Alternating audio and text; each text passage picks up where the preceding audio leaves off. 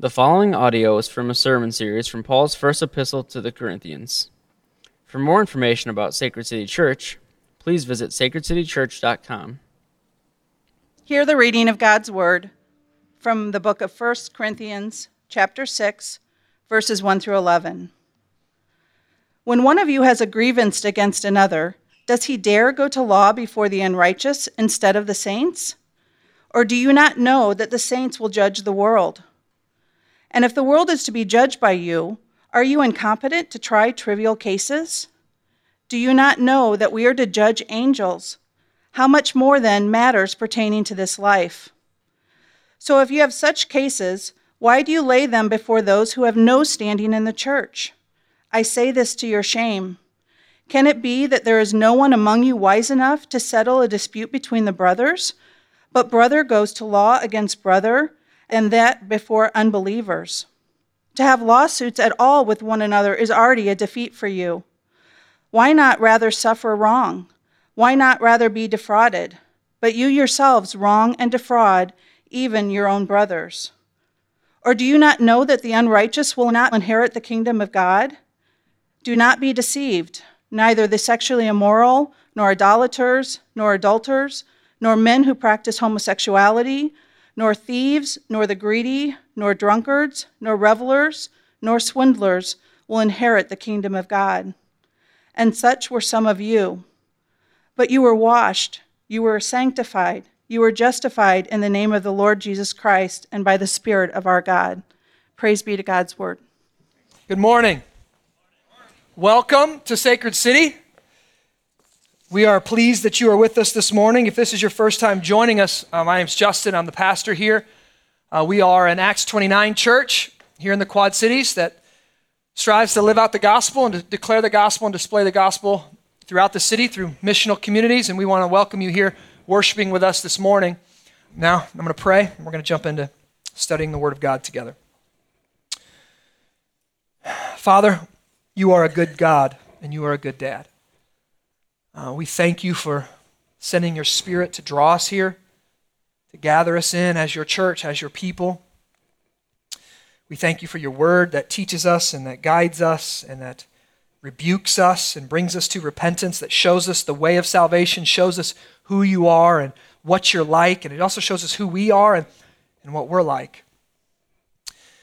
I thank you for this truth, that we would not know you if it wasn't for this truth. We wouldn't know you as clearly as we do if we didn't have the Word of God. We would be feeling towards you like men in the dark, bumping around and making up ideas of what we think God is like. But since you've given us your Word in the Bible, we know who you are and we know what you're like and we know what you've done to fix us, to save us, to make this whole world right eventually. And today, as we come under the Word of God, we ask that you would teach us your ways, that you would teach us who you are, you would teach us what you're like. And you'd also, Father, only by your Spirit, would you give us a glimpse inside ourselves. Give us a glimpse to really see us how we are in our heart, how we are in our soul. We spend so much time trying to put facades on and put makeup on and cover up who we really are and try to convince others that we're better than we are, try to convince ourselves that we're better than we are. Would you really humble us today? Give us grace to study your word. Give us grace to know it, understand it. Would you think through my mind and speak through my vocal cords today, Father? Would it be all of you and none of me? We ask these things in your Son's precious name, for your glory and our joy. In Jesus' name, amen. All right, well, we are in the study on the book of 1 Corinthians, which we've affectionately called Following Jesus in a Jacked Up Church. The book of 1 Corinthians, we've been studying it now for several months. We go verse by verse through books of the Bible. If you've missed any of our sermons and want to check up, you can go find them on iTunes or on our website, and you can get caught up with us. Right now, we are in chapter 6, and I can't really do all the work I need to do to get you up to date. You'll have to go and listen to those sermons. But I'm just going to start off by saying this. Today's text, it really won't make sense to us as we read it here 2,000 years later after it was written if we don't understand what the church is. Just what is the church. See, many people, and I would say most people in our culture, totally misunderstand what the church of Jesus Christ is. You ask them, what is a church? And they might say it's a gorgeous looking building with stained glass windows and a steeple. Others will say, well, it's just a gathering of religious people who sing songs and listen to a preacher and eat some bread and drink some wine. But the Bible's definition of a church is far more nuanced and way more spectacular than that. If you've been to our membership class, you know that the church is God's people saved by God's power for God's purposes. But this morning, what do we mean when we say that the church is God's people? What does it mean that the church is God's people? Well, one of the clearest definitions of what a church is and what it means to be the people of God is actually found in 1 Peter 2:9, where the apostle says this: "But you are a chosen race." You are a chosen race, a royal priesthood, a holy nation, a people for his, that's God's own possession, a people that's God's own treasure. Like my son's got a little treasure box, right? He keeps all of his favorite things in there. We are a people of God's own possession. We are people in God's special treasure box, that you may proclaim the excellencies of him who called you out of darkness and into his marvelous light. Now that scripture is absolutely pregnant with quintuplets, but I don't have time to go into it in detail like it deserves. But what I want us to see two things in only one phrase that he said there. He says this: the church is a holy nation. A holy nation. Now, if America comes to mind there, you're off, okay? Your biblical exegesis is just off, right? Your hermeneutic is wrong. So, a holy nation. Now, what does that mean? First off, holy. That means, the word holy, most of us have no idea what the word holy really means. We got this vague notion that it means clean or right, and it does mean that, but holy means to be set apart. It means you've been taken by God and put in his treasure box. You've been taken and set in as his own special possession. You've been made holy. You've been set apart and dedicated to God. See, God is himself holy. He's set apart from us, totally different from us. God is not like you. See, here, we like to think God's like us. God likes the people I like, and God hates the people I hate. I'm sorry, but that is not the case. God is completely separate from us, completely different from us. He is morally without fault. He is morally perfect. He has never made a mistake. He has never sinned. No one can shake their fist at God and say, you did wrong. He's never done wrong. He alone is good, right, and perfect. This is what it means to be holy. He's separate from us. So Peter says, first, that the church is to be holy, a holy nation. A church is a people who've been picked out of the world by God and placed in his special treasure box. They've been set apart. They've been sanctified. They've been made holy. They've been chosen and set apart for God. They are holy. But secondly, we have this word nation. What the heck does that? The church is a holy nation, right? I've never pledged allegiance to this, right? What's our flag? What does it mean to be a holy nation? It's weird. That word there in the Greek, that word for nation is actually ethnos. Ethnos. Where do we get that? What do we get our word from? Ethnic. A holy ethnic. A holy people group. So, what does it mean to be a holy ethnos? He says the church is a holy ethnic, a new people group, and much of what I'm going to share with you today I've learned from Dr. Timothy Keller on his sermon from this same text in 1 Peter 2. And I learned a lot about that this week. But listen, I want to ask you this. Why would God call Christians, why would he say to the church, you're a new holy ethnic? Why does holiness turn you into a different ethnicity? Now, here's why. Listen to this.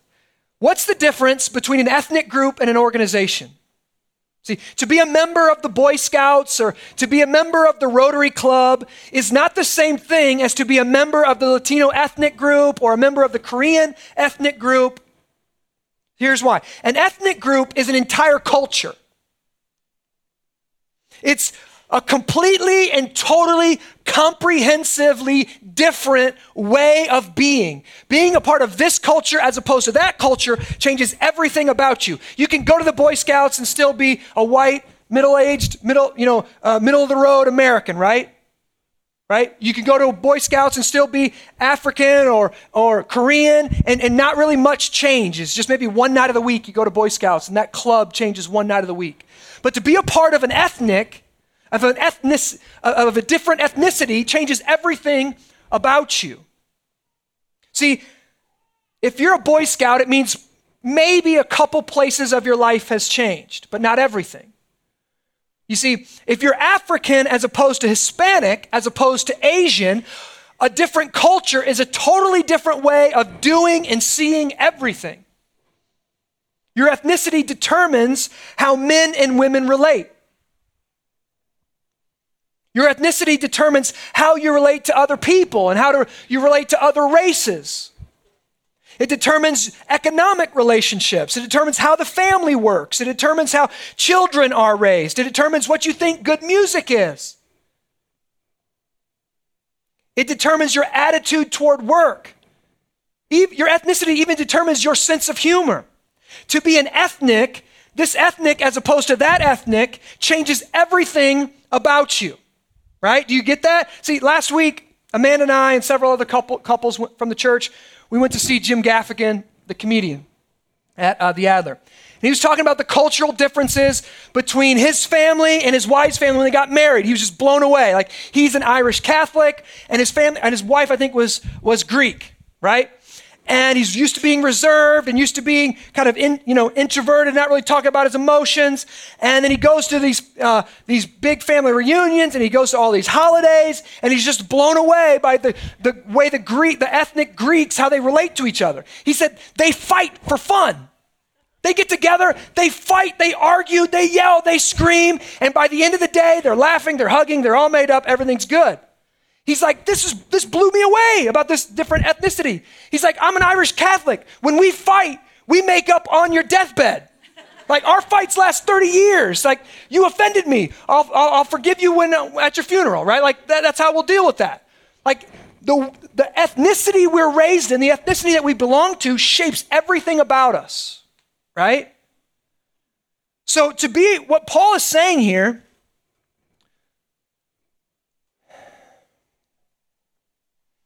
is our ethnicity changes not just the way we do a few things, but how we see the world and everything, how we respond to everything around us. And Peter says that the church is God's new holy ethnic. It's a new holy ethnic.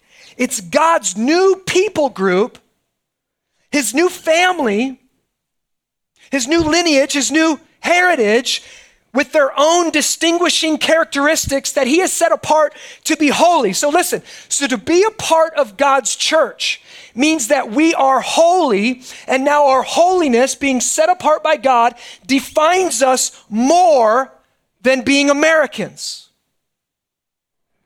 Our holiness, the fact that God called us into his family, defines us more than our ethnicity.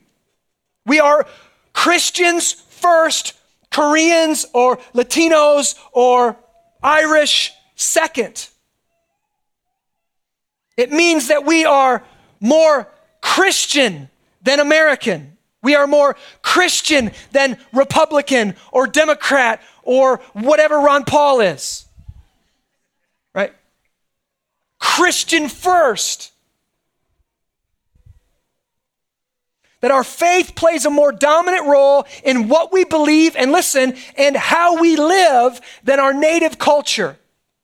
That means the church can no longer be thought of as a club or a social service agency, which is what most people think of it. But it is actually a place where a new humanity is forged. That we come together under the teaching of the word, inside the sacraments, inside the liturgy, and we're learning, what does it mean to be holy? What does it mean to be God's new holy ethnic? How does the gospel of Jesus Christ change the way I work, change the way I neighbor, change the way I parent, change the way I dress, change the way I do whatever job it is that I do, whether it's selling shoes, whether it's selling insurance, whether it's building tractors, whatever it is. How does the gospel change everything about me? How does the gospel impact or influence the way I live my life?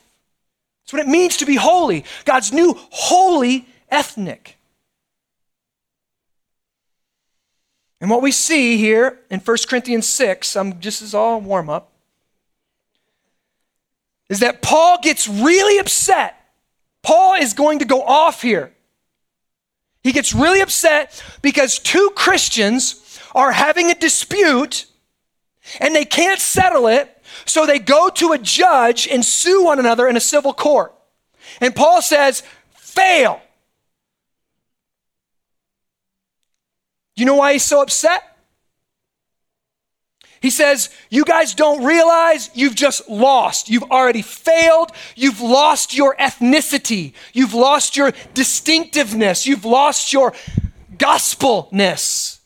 You don't look any different anymore. Fail. The whole point of being a holy people is that we as Christians have to have every part of our lives changed. Every part. We don't get to keep some little segment of our lives and go, all right, I'm going to keep this and I'll let Christianity and my faith affect everything else, but this part's for me. I want to be mean, all right? I'm fine with everything else, but when people, if they're going to cross me, they're going to get it.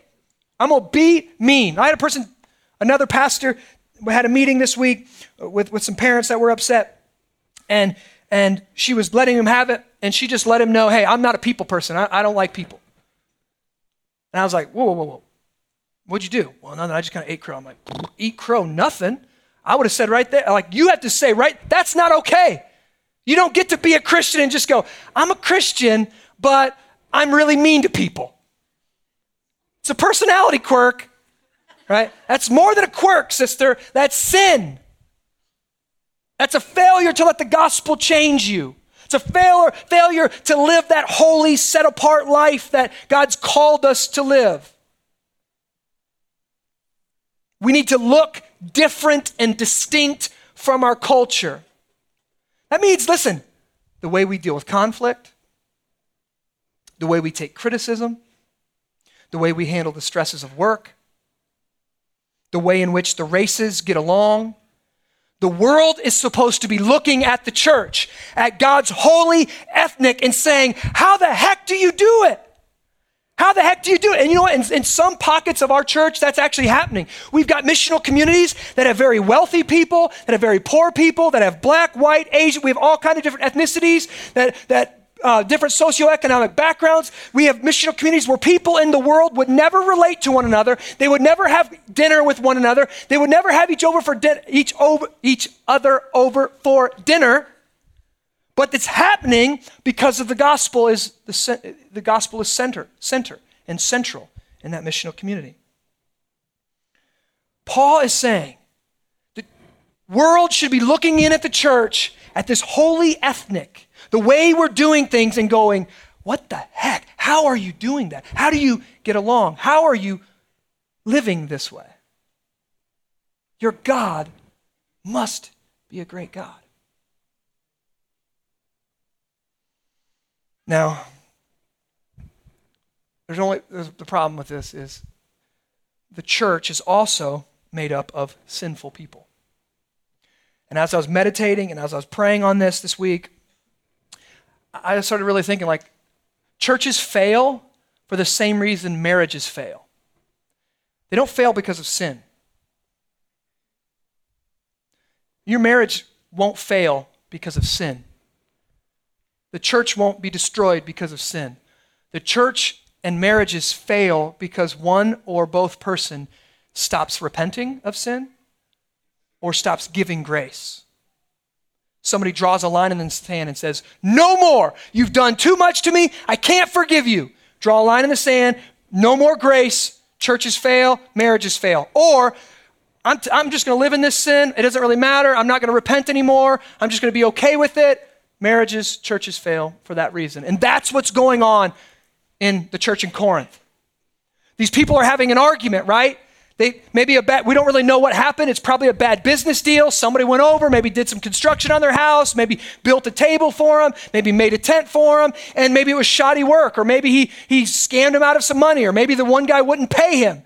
And instead of these two believers, these two brothers, these two family members who have been holy, they're in the holy ethnic, instead of these two people going to get the elders, going to get the church leaders, going to get the missional community leaders, going to get some other believers, they say, forget it. One guy says, I'm not repenting. One guy says, I'm not giving grace. Let's take it to the judge. Let's take it to the judge. And Paul has very strong words for them. Did you know Christians aren't allowed to sue each other?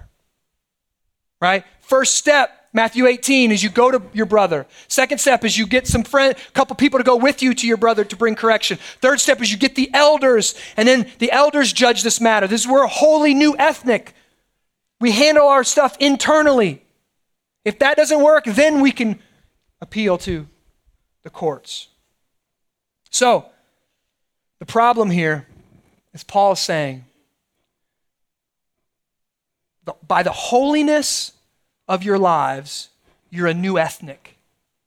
You're a new people. You're forging a new humanity. That's thrilling to me. The church isn't just a place where I go and I eat some bread and I sing some songs and I listen to a sermon and I walk out. This is a training ground. We're shaping a new ethnic, a new ethnicity, a holy ethnic. We're learning and teaching each other how to live under God's sovereign rule right now in this day and age, as it will be one day in the fullness of it when he comes back and he sets up his kingdom on this earth and he renews all things. We're practicing for that day. That's thrilling to me. The adventure of it, just the beauty of it, the ambitiousness of it. That's what the church is. It's not just a club, it's a holy nation. And we've been called out to be God's holy people, God's special possession in his treasure box.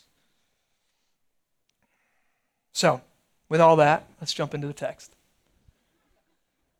1 Corinthians chapter 6, when one of you has a grievance against another, look at this, does he dare?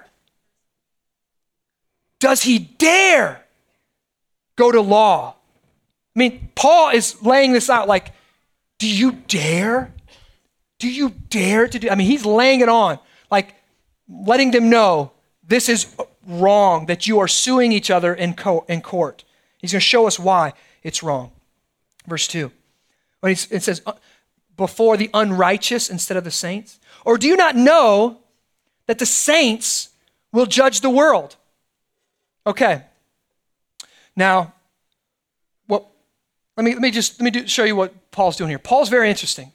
Many of us, we are black and white people. Many of us, we see things as moral or immoral, right and wrong. And so when we see someone doing something wrong, we just naturally just go, that's wrong, stop that. Don't be dumb, right? Son, stop being lazy. So, whatever, we bring correction. That's not the way Paul brings correction. And this is why. When I do that, when I look at you and go, you're sinning, that's wrong, quit it, what I'm doing is I'm going right for your will. Do you know that?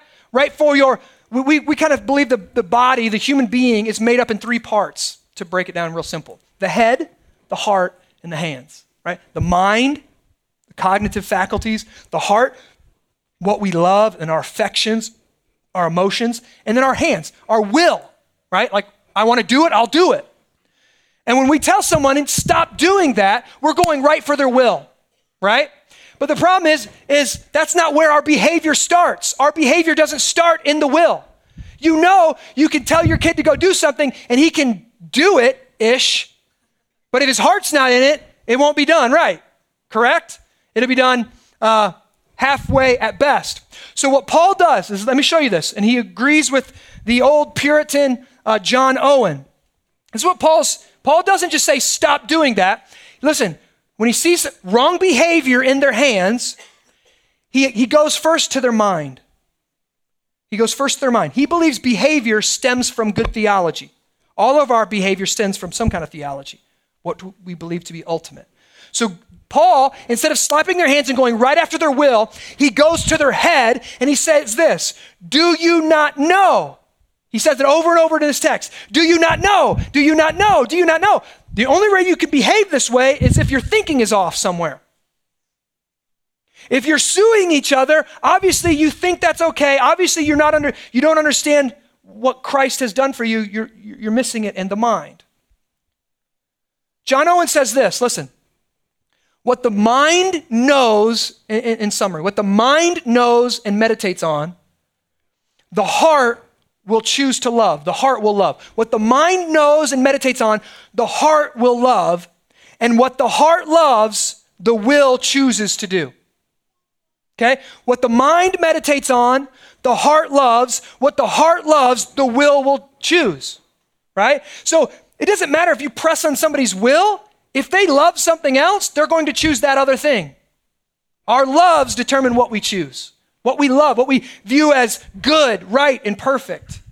So Paul knows that, so he's going to the root of their behavior. Listen, the root of your sin, the root of my sin, the root of all of our weirdness and all of our quirks starts here, not out here in the hands. You can't stop doing something. You can't stop eating that piece of cake, right? That starts here and here, right? I think this is going to be good. My heart says, it is going to be good. My will says, no, right? That's what happens. Starts here, goes to the hands. That's how it works. So what Paul says is, your behavior is off because your love is out of whack, because your affections are being stirred by things other than the love of God. You're thinking wrong thoughts, and that's because your mind has forgotten some things. This is what he says, your mind is forgotten. Look at verse 2. Do you not know, so he's appealing to their mind here, that the saints will judge the world? Now, there's nowhere in Scripture that this is clearly spelled out. So this was some teaching. This was some catechism that was going on in the early church.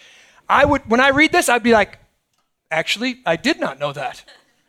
The saints, when Christ comes back, somehow Christians will take part in judging the world of their righteousness or unrighteousness. Listen to this, Christians.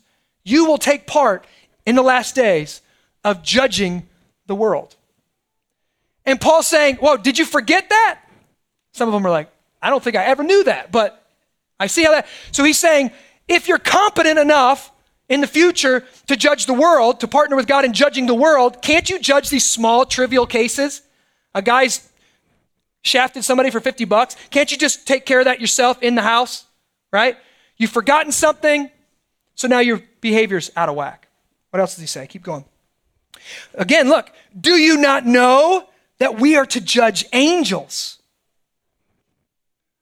Double. No, I didn't.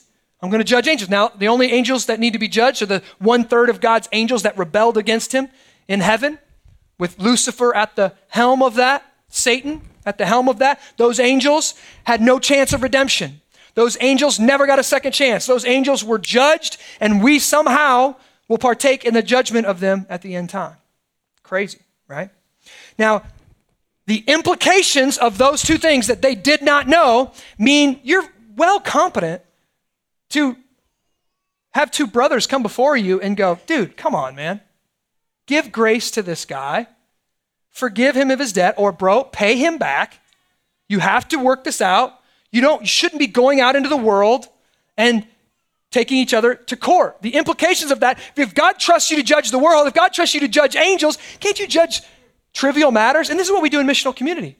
Missional community, you've been entrusted with a lot of judgment in missional community, right? People bring their sin, people bring their issues, should I even buy this house in this new neighborhood? And we bring it before the missional community, and we want to make wise decisions. So we bring these things to the missional community for their judgment, for our good, right? For our discipleship, for our help. But Paul, let's keep reading what Paul says here. So if you have such cases, why do you lay them before those who have no standing in the church? I say this to your shame. Literally, shame on you. Can it be that there's no one among you wise enough to settle disputes between the brothers? Now that is a burn if you've been with us for a while, because the Corinthians were like, they love to think they're wise. They thought they're really wise people. They loved Greek and Stoic philosophers, so they just really took a lot of pride in their wisdom and their amount of knowledge. So when he says, oh, you're not even wise enough to settle a little dispute, dig, that one hurt, right? That one hurt. And then wise enough to settle disputes among the brothers, look at verse 6. But brother goes to law against brother. And look, here's the key. And that before unbelievers. Listen, if you're not a believer in Jesus Christ today, if you haven't placed your faith in Christ, this holy ethnic won't make sense to you. The way that we live our lives won't make sense to you. We don't expect it to. The way our morality, we're not trying to put our morality on you. We don't expect you to. The only way that we can do any of this is through the Spirit of God and because God's called us to do it. We're not on, a campaign to take our morals everywhere and judge everybody else by our morals. That's not what we're doing. We're judging inside the church. We're trying to get right inside the church, do things right inside the church so that unbelievers will look in and go, oh, that's how the races get along.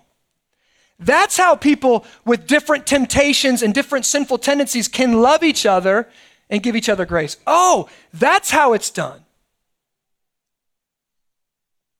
So one of the fails here is they've lost their missional identity. They're not being good missionaries. They're not thinking about the world that's looking in at them and the way they're living. Christian, can I ask you this? How often do you think about how your neighbors are looking into your life? How often do you think how unbelievers are listening to your talk? And listen, Christians should not sound like conservative talking heads. There is a difference. You can be right-wing and moral and not Christian, right? There should be a clear difference when we're speaking. People should go, I can't peg this guy. He's conservative on some things. He sounds liberal on some things. He loves people. He gives them grace, but he stands up for the unborn, things like that. This guy bugs me, but I like him. I don't know what's going on here. Right wing, left, I can't peg him. Where's he at? We're a holy ethnic. The gospel of Jesus Christ shapes us in different types of people. But Christianity, many times and in many places, has been hijacked by right-wing fundamental people or even left-wing people. Hijacked it for social causes, hijacked it for political reasons. And it's not okay, and it's not good. And Paul is speaking a corrective word here to the church. And this is what he says. You've already lost. If you can't settle arguments amongst yourself, you've already lost. You're no longer a distinctive, holy ethnic. You've already failed. Let's keep reading. Why not rather suffer wrong? I can think of a few reasons. Why not rather be defrauded? Again, I can think of some reasons there. But you yourselves, look here, but you yourselves wrong and defraud even your own brothers. Listen, here's the problem. Those who should be laying their lives down in sacrifice, self-sacrifice for their brothers and sisters and for the watching world, are taking advantage of each other. The ones who should be taking the hits are actually hitting others. The ones who should be giving up their rights are actually claiming their rights. The ones who should be okay with being defrauded are actually defrauding others. See, and this, if you understand church history at all, you know there have been terrible, absolutely horrible things done in the name of religion, in the name of Christianity even. Now, none of those things are biblically condonable. None of those things are gospel-centered. None of those things are from the heart of God, but they've been from the mind of man who wanted power, wanted, some kind of political power or some kind of kingdom, right? But if you study the history of the church, horrible things have been done in the name of Jesus. not by the Spirit of Jesus. And those things are being done in this church right here in Corinthians on a smaller scale. They're suing one another. They're taking advantage of one another. And Paul, listen, Paul doesn't pass over it. Paul doesn't go, well, at least you're Christians, so everybody's in here. Those guys out there, man, they're really jacked up. All those people that are out playing Frisbee golf today in a 60-degree day, those sinners out there. Paul goes right for the Christians. Really? That's not my daughter's favorite word right now. Really, Dad? Really? Right? That's what he's doing. Really? You're suing one another? You're defrauding one another? Really? And then listen, here's another. Do you not know? Verse 9. Or do you not know? Appealing to the head, right? Have you forgotten? Do you not know that the unrighteous will not inherit the kingdom of God? Okay, kingdom of God, let's just say that's heaven, all right? That's the new creation. That's God's rule and reign. That's the afterlife with God. The unrighteous will not inherit the kingdom. Now, this is where I'm going to sound. You're going to be like, some of you like some of the stuff I said before, but now I'm going to sound like a right-wing crazy man, okay? I'm just going to tell you. Why? Because it's in the Bible. That's why. The unrighteous will not go to heaven, will not experience their future with God. Now, there is no wiggle room here, right? There's no back door. There's no exit. You feel the weight of that. It's pretty clear.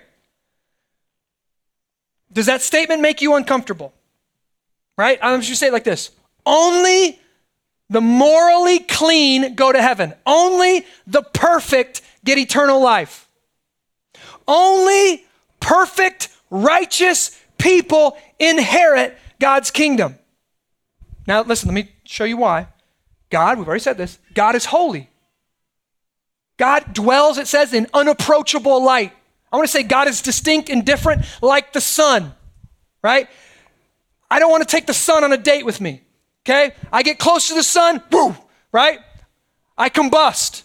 God is like that. Anytime God even showed his backside, God showed a little bit of himself in Scripture, people didn't go, oh, there you are. When God showed up anytime and showed a little bit of his glory in Scripture, people were humiliated. They fell on their faces. They said, woe is me. Hide yourself from me. I can't look upon your glory. See, God's holiness is his glory on display. So God is holy. He's distinct. He's perfect. He's morally clean. Therefore, his kingdom is like that. His kingdom is a holy kingdom. So it naturally follows that to make it into his kingdom, you have to be holy as well. Now, are you trying to figure out a way around that right now in your head? Like, okay, I'm pretty sure I'm not holy. Well, I might be holy, right? No, my wife's not, but I might. See, how do you deal with the fact that you know you aren't holy? Are you trying to get an exemption because you know that there are people doing worse things than you? Listen, I'm not as bad as that guy. Listen, God's standard isn't holy-ish, right? There is no holy-ish, right? You go out to the curb with your recycling bins, you sit here down. That guy's got way more beer cans than I do. He must be way off worse than me, right? That's not the standard. There is no curve. Now listen, what do we want to do here? Listen, your flesh right now, your heart is trying to find wiggle room, trying to find a way around that. And that's why Paul does this. Oh, have you forgotten? Did you not know? And then what's he followed up with? Do not be deceived. Dang it.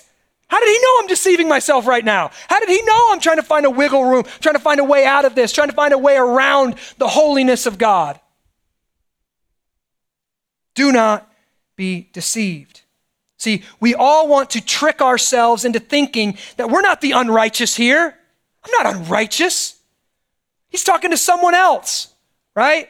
He's talking to the murderers, and he's talking to those really bad ones out there. Remember, Paul is speaking to people who call themselves Christians. He's speaking to the church. And he's saying the unrighteous won't inherit the kingdom of God. Please hear me, church. The unrighteous will not inherit the kingdom of God. So what are we to do? Well, first off, let's see, what does it mean to be unrighteous? Look at verse 9. Or verse 10, I'm sorry. No, the last half of verse 9. Do not be deceived. Look, neither the sexually immoral. Okay, sexually immoral, Sam covered it last week. I'm just going to hit on it. Now listen. Sexually immoral, it's really clear. It's a junk drawer term for any sexual activity outside the bonds of covenant marriage between a man and a woman. That's it. We're in the culture, we're taking a lot of hits for that because of our stance on homosexual marriage, right? Like we believe it's not a marriage because there's not a positive and a negative. There's not a male and a female. We believe in diversity. We believe to be married, you have to be a man and a woman. And there's a lot of, we get a lot of pushback on that. And we shouldn't be, have hate-filled speech, and we shouldn't be bigots, and we shouldn't be haters, and we shouldn't be picketing, we shouldn't be doing all these things. We should be loving and giving grace. But listen, the world doesn't get it, but guys, this is how crazy it is, right? We say, even if you're engaged, you can't have sex. That's what we're saying. Like, we're not just saying, we're not just, bigots and saying homosexual people should. We're saying we can't, even in marriage or outside of marriage, right? Affairs, anything like this is a sin. This is sexually immoral. And hey, we didn't make it up. Christians didn't make it up. God who made our bodies, God who created our bodies, created them in this way, and he created sexuality to point to the union of Christ with the church. That's what he created it for. So Scripture says we can't be sexually immoral, right? And that means pornography, right? So a right-wing preacher who's up here hammering on homosexuality and is himself watching pornography, he's guilty of, he's a hypocrite. He's a hypocrite. So if you're having sex outside of marriage, if you're doing any sexual relations outside of marriage other than with your spouse, then you're in sin and you are unrighteous, okay? Before I got married, I'll just tell you, I was sexually immoral, right? So this is me. I'm in this text here. Fail. I'm unrighteous. Crap. I'm in trouble. Nor idolaters. Second one, nor idolaters. What does that mean? Listen, God's standard is if he's ultimate, if he's the biggest, if he's the best, if he's holy, he's totally different, he's the only thing worthy of worship. Idolatry is putting anything in the top spot of our heart, loving anything more than God. Again, if you're not a Christian, this sounds crazy to you. If I love my wife more than I love God, I've broken the commandment. If I love sport more than I love God, I've broken the commandment. I'm ultimately worshiping something other than God. Nor men who practice homosexuality. And there's a little note on that text has actually got 2 words, over 2,000 years ago. That text has 2 words for homosexuality. It includes the active and the passive in homosexual relationships. Nor thieves, those who steal, nor the greedy, those who just want more and more and more and more, and they're never satisfied with what they have. Nor drunkards, those who consistently get drunk. Again, drinking alcohol is not a sin, getting drunk is. Nor revilers. Now listen, for all the church folk who are like, I love it when he talks about the sexually immoral. I love it when he talks about homosexuals. I love it. Go get him, Pastor. For all those religious people right here, let me teach you what reviler means. This word reviler. It is someone who attacks the reputation of another by slander.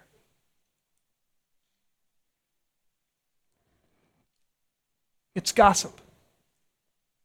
It's sharing something that was told in private, trying to make someone else look bad. That's a sin. Nor swindlers. See, they had used car salesmen back then. I knew it. No, sorry.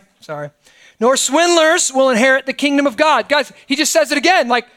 These are sins. This is a junk drawer term. This isn't all the sins. This isn't the only ways to be unrighteous, but this is a list of things that are unrighteous. And he's very clear about it, right? There is no battle on if these things are wrong or not. Even though the culture may say they are, even though some churches are now saying that homosexuality is okay and that you can be a pastor and you can be a priest and be homosexual, there is no debate among clear theologians. There is no debate.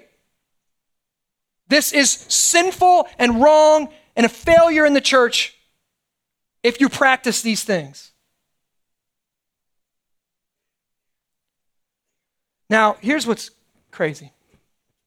That second one up there, that's idolatry, you actually can't break any of the other ones without breaking that one. Because what's actually going on in here is that all of these people, thief, adulterer, sexually immoral, all of these people are actually loving something else more than God. That's the only way to break these commandments. If you really dug down deep, listen, here's the thing. You would discover that these people don't even want heaven. See, if I'm a thief, I steal because God is not enough for me. God is not enough. My heart isn't happy in God. My heart isn't being fulfilled by God. My heart is not loving God with all my heart, mind, soul, strength, right? So therefore, I will take what's not mine because God's not satisfying me. See, so I can't be a thief without being an idolater. Sexually immoral. You can't be sexually immoral without being an idolater, because basically what you're saying is, I want to do with my body what I want to do with my body. It's my body. Did you make it? Were you in the womb creating yourself? It's actually not your body. It's a gift of God. God created your body. And you can't sin sexually without placing a person as more important than your creator, than your God. Their love means more to you than his love. So you actually can't break any of the commandments without first becoming an idolater and putting something else on the chief spot in your life. Now, this is where hopefully I'll sound. So what do we do? The church, many churches, conservative churches especially, they read this list and go, oh, that's the world. Let's go hide away from it. Let's go get away and create this own. Okay, we're a holy ethnic. Let's go create this new holy ethnic and get a camp. Okay, if they get a camp, things are going bad, all right? If we buy a campground, just leave the church, okay? Leave the church. Now, but listen, think about this. Many people think you can get away from these sins. You can get away by pulling out of the world and creating your own little enclave, right? The Amish have tried to do this, right? They pull out of society. You can go up, you can see them up by Iowa City, and they're still driving their little buggies and freezing their butt off in the winter, right? They don't have technology. They don't have all these things. Why? They're trying to get away from sin and keep their ethnicity. Now, this is so interesting. I haven't watched it, but I just saw a preview for a show called the Amish Mafia. If the Amish have organized crime, right? I'm pretty sure that no matter where you go, sinners go with you and sin goes with you. Cell phone or not, television or not. I'm like, where did they learn about the mafia? Smuggling in like Al Capone letters or something? I don't even understand how you don't even have TVs. Right? Listen, you cannot create some kind of utopian society on this earth because sinners go everywhere. Sinners are, I hope you hear, I could go through this entire list, and I think I've broken this entire list. I am your pastor. Many people think, well, you're the holy man of God, and I'm guilty of these. I am unrighteous. I think you're unrighteous too, right? I don't have to hear your story. I read the Bible, and I think you're in there too, right? So what are we going to do here? Like if this were a Western movie, we'd all be coming into town on a black horse with a black hat, right? We would all be bad guys and gals, right? We have all broken these commandments. We have all broken God's law. We've all rebelled against this holy God, and we all deserve, listen, his just wrath. So here's the question. How can unholy people, sinners, be made holy? How can we get fixed? Listen, we have to be fit for heaven. If God is holy and you enjoy, listen, if you enjoy getting drunk more than you enjoy God, you're not going to enjoy heaven. Heaven is going to be phenomenal. Heaven is going to be a place of utmost joy. But right now, if you enjoy being sexually immoral more than you enjoy God, you don't even want to go to heaven. Yeah, I get it. You don't want to go to hell. Nobody does. Right? But you don't want, heaven is heaven is holy people with a holy God enjoying holiness. Now that might sound really boring, but you don't understand what holiness is. Perfection. No sin, no stain, no arguing, no division, no bigotry. All kind of different races in unity. It's beautiful.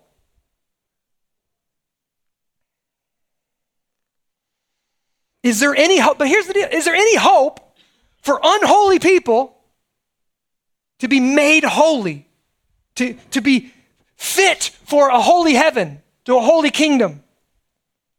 Look at verse 11. I'm going to tell you right now, if you've hated everything I've said up until this point, I'm a bigot, I'm a, whatever, I'm on my soapbox and I'm hammering a thing. You need to get this scripture, what I'm about to read right now. And Christian, you need to get it as well. This is one of the most beautiful pictures of the gospel in all of Scripture. Here we go. Verse 11. He just went through the list, right? None of these people will inherit the kingdom of God. Look. And such were some of you. Okay, so listen. So he's built this thing up. Sinners don't make it into heaven. Heaven's holy. You're unholy. But you were unholy. Such were some of you. Now that were, if I was you, I'd highlight that were, I would circle that were, because that is a brilliantly plural, past tense indicative that should give us great hope today. They were unrighteous. They were unholy, but now they aren't. So what changed? How did they get holified? Right? What did this holification process look like? How do you go from unholy to holy? And you guys know, it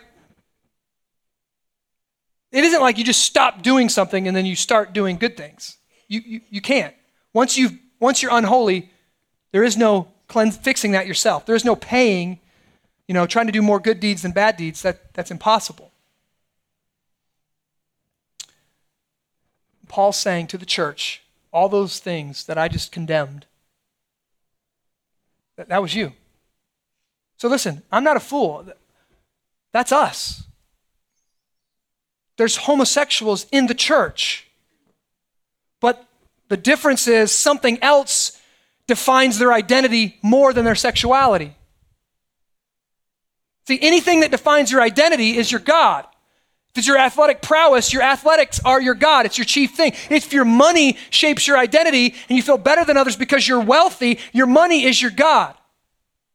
Paul is saying here that God has to be your God. He's the one who shapes your identity. He's the one who tells you who you are. What's the process look like? How do you go from unholy to holy? Look at this. And such were some of you, but you were washed. You were sanctified. You were justified in the name of the Lord Jesus Christ and by the Spirit of God. Paul uses three terms here. He says you are washed.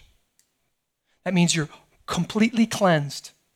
Sinners, there's a way to be completely cleansed, to be washed of all your sins, past, present, and future.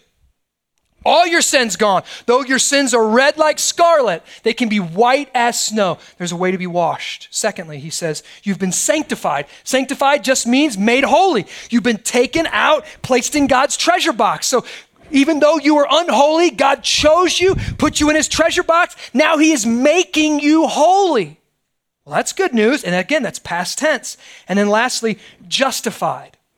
He says, there is a way for the great judge of all creation. Listen, Hitler did not get off easy by putting a bullet in his head. Hitler did some of the most horrific things and condoned the most horrific things ever known to man. And he took a bullet in his brain, and he does not get off easy. There has been no justice for Hitler on this earth.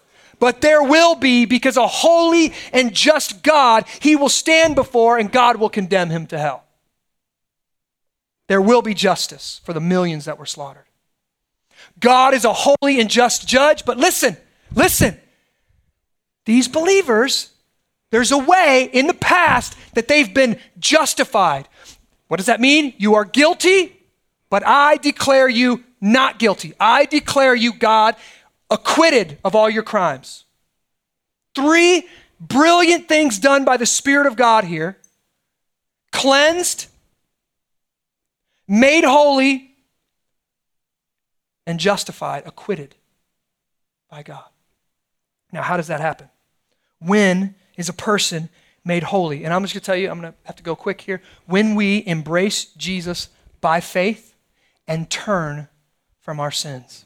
When we look outside of ourselves for our goodness, outside of ourselves for our righteousness, that we are not better than anyone, we are sinners, and only the perfect Son of God who lived the perfect life, Jesus Christ, and died a death as a substitution for me to pay my debt on the cross. When I look to him and put my faith in him, and I turn from my sin, Christ, Jesus, credits his righteousness to me, credits his holiness to me.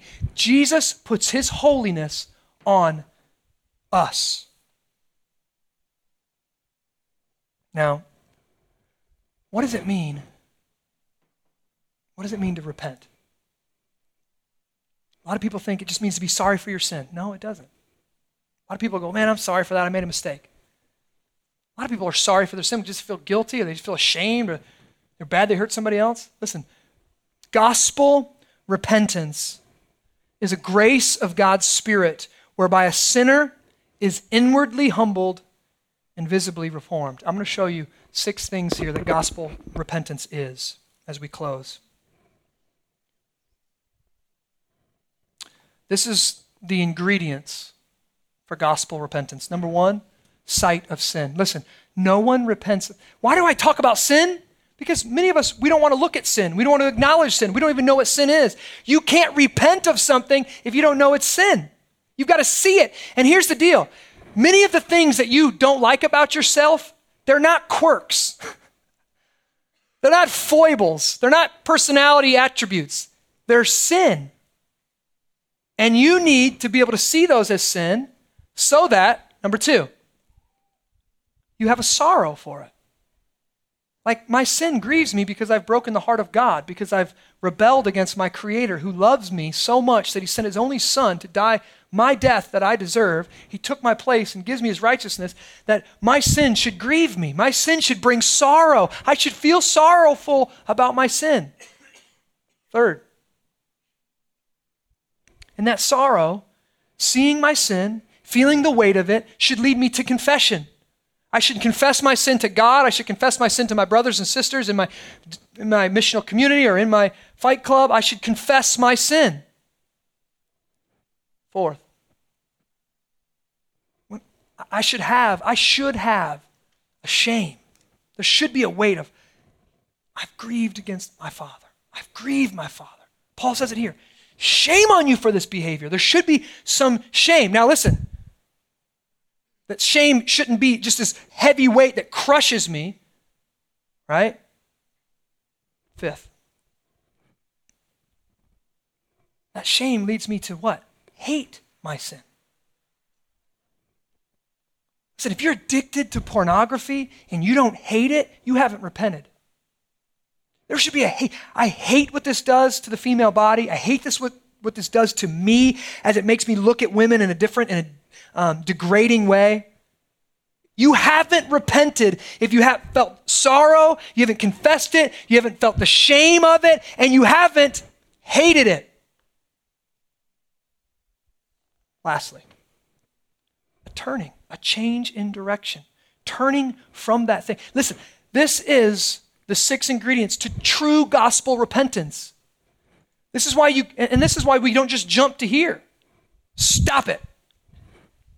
You got to see it. You got to feel grieved over it. You have to confess it. You have to feel the shame for it. You have to feel a hatred from it. You have to hate it, and you have to turn from sin. And what are you turning to?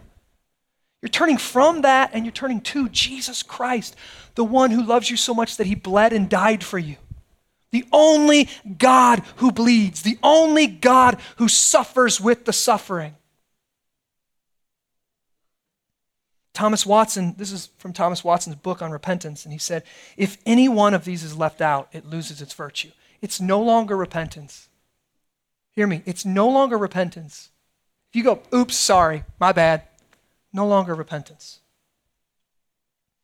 Head, heart, hands. What do we say? We say around here often that when we come to understand the nature of the gospel and who we are and who God is, we come to see that we are far worse than we ever thought possible.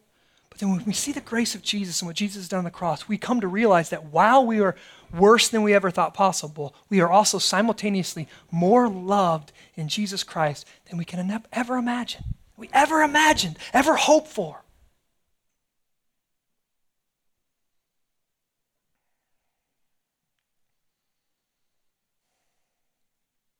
See, the gospel, the good news of Jesus Christ, is the way that God saves us from his holiness by making us holy through the substitution of Jesus, right?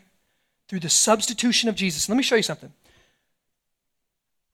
The gospel, because of the way it happened, Jesus substituting himself for us, it actually creates in believers a repenting spirit rather than a defensive spirit. That's what I'm saying in closing.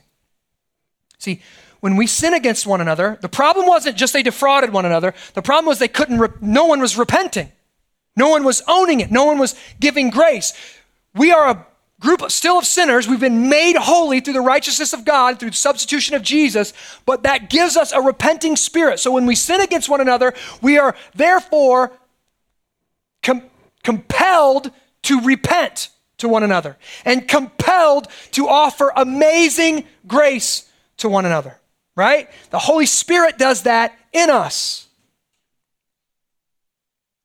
And Paul shows us one of the ways we do that is by remembering the gospel. Such were some of you, right? I know some of your stories out there. Such were some of you. We are sinners who've been saved by the amazing grace of God. And because we're so aware of the grace of God that has been given to us in Jesus, listen, here it is. Here, listen. We don't fear seeing our sin and owning up to it. People get so weirded out at Sacred City when we just talk about our sin all the time. They're like, I hide that stuff. Why are you saying it from a stage? Right? Because the gospel has done so much work in our heart, we're okay with saying, yes, we're sinners. We are nothing but from the grace of God. We can humbly say, I see my sin. I sinned against my brother, and I'm grieved over that. Brother, please, will you forgive me? Now, let me give you an illustration. It's like this. If I'm a billionaire and someone steals $100 from me, I'm upset, but it's really not a big deal, right? It's like a pinprick to my finger. I'm a billionaire, $100, not a big deal, right? But if I only own $100 to my name and someone steals that $100, that's not like a pinprick, that's like a cut to the heart, right? If I have $100 to my name, they take my last dime, that same grievance is like a cut or a stab to my heart. Same amount, same crime. For one, it's a prick to the finger. For the other, it's a knife to the heart. Now here, two people, often two Christians, and I see them in arguments. I see them in conflict. I see them in missional community, and they're getting maybe disciplined, or maybe they're getting criticized, or somebody saying, I don't like the way you said that, or that was offensive. Or two Christians, one's getting corrected. I see them in situations where they've blown it, and somebody is telling them about it, and it's so clear that there are some people who are really quick and able to repent. They say, you know what, you're right. My bad, I blew it, I'm a sinner, I made a mistake, I was offensive, I'm sorry. Will you forgive me? You can tell it's no more than a prick to their finger because they are rich with the Father's love. They're so aware of what they've been given in the gospel. They're so aware of such were some of you. You were unholy, you were unrighteous, but you have been made holy and made righteous by the grace of Jesus Christ that when somebody offends you, it's like a prick to your finger. My identity is so secure in Jesus Christ. I don't have to fight to the death to prove that I'm right. But then there's some other of us, right? I see other people, you try to correct them, you try to confront them in any way, and they're angry. They shift the blame. They hate themselves. They grovel. It's clear that it's not a prick to the finger, it's a stab in their heart. They can't admit they were wrong. They can't own up to what they've done. Why? They have forgotten the gospel. It's no longer warm in their heart. They've forgotten, such were some of you, but by the grace of God. They actually think that they're good people. See, moralists think they're better than other people. Christians realize they're no different from anyone but for the grace of God. And listen, I'm going to just tell you, and this is a warning for us. It's a warning for us. This is what a church looks like when it forgets the gospel. When it walks away from the gospel. They stop repenting. They stop giving each other grace.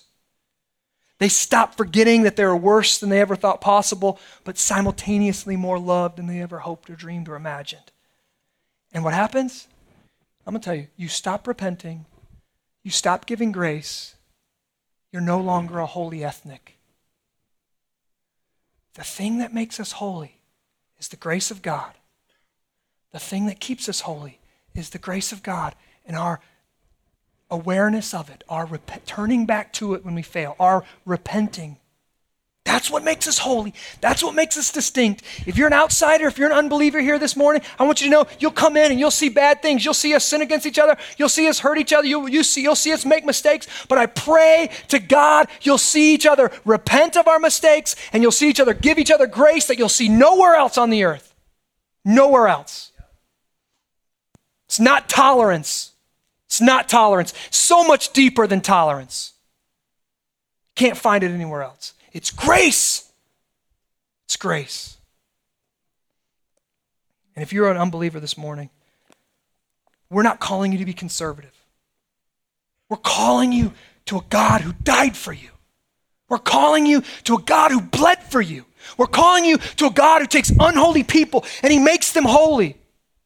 That's what I'm calling you. And you don't have to dance for it. You don't have to do anything for it. You have to embrace him by faith. And I pray that the Spirit of God is bringing that work and doing that work in your heart right now. As I pray. Father, would you save? Would you rejuvenate? Would you regenerate? Would you make unholy holy? You're the only holy one. You're the only one who can make us sacred, make us sanctified, make us holy. You're the only one that can do those things because you're the only perfect one without sin or stain. And I thank you for a way out. I thank you that you have stepped into this story of humanity and you've made a way for unholy people to become holy and to enjoy the holy God in a holy kingdom. Would you apply that work to us?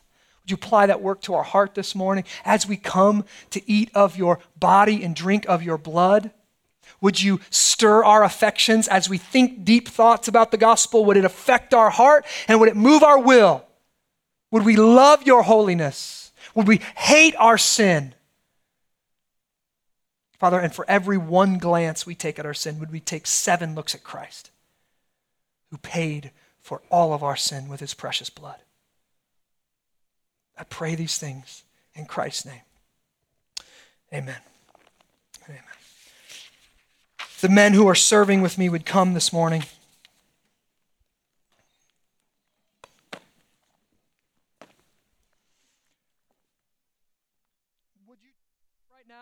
I'm going to encourage you to take a minute. We're going to do this, but I want you to take a minute, and I want you to think. I want you to meditate. I want you to think about what we just read, what we just heard. I want you to pause and let the Spirit do some work.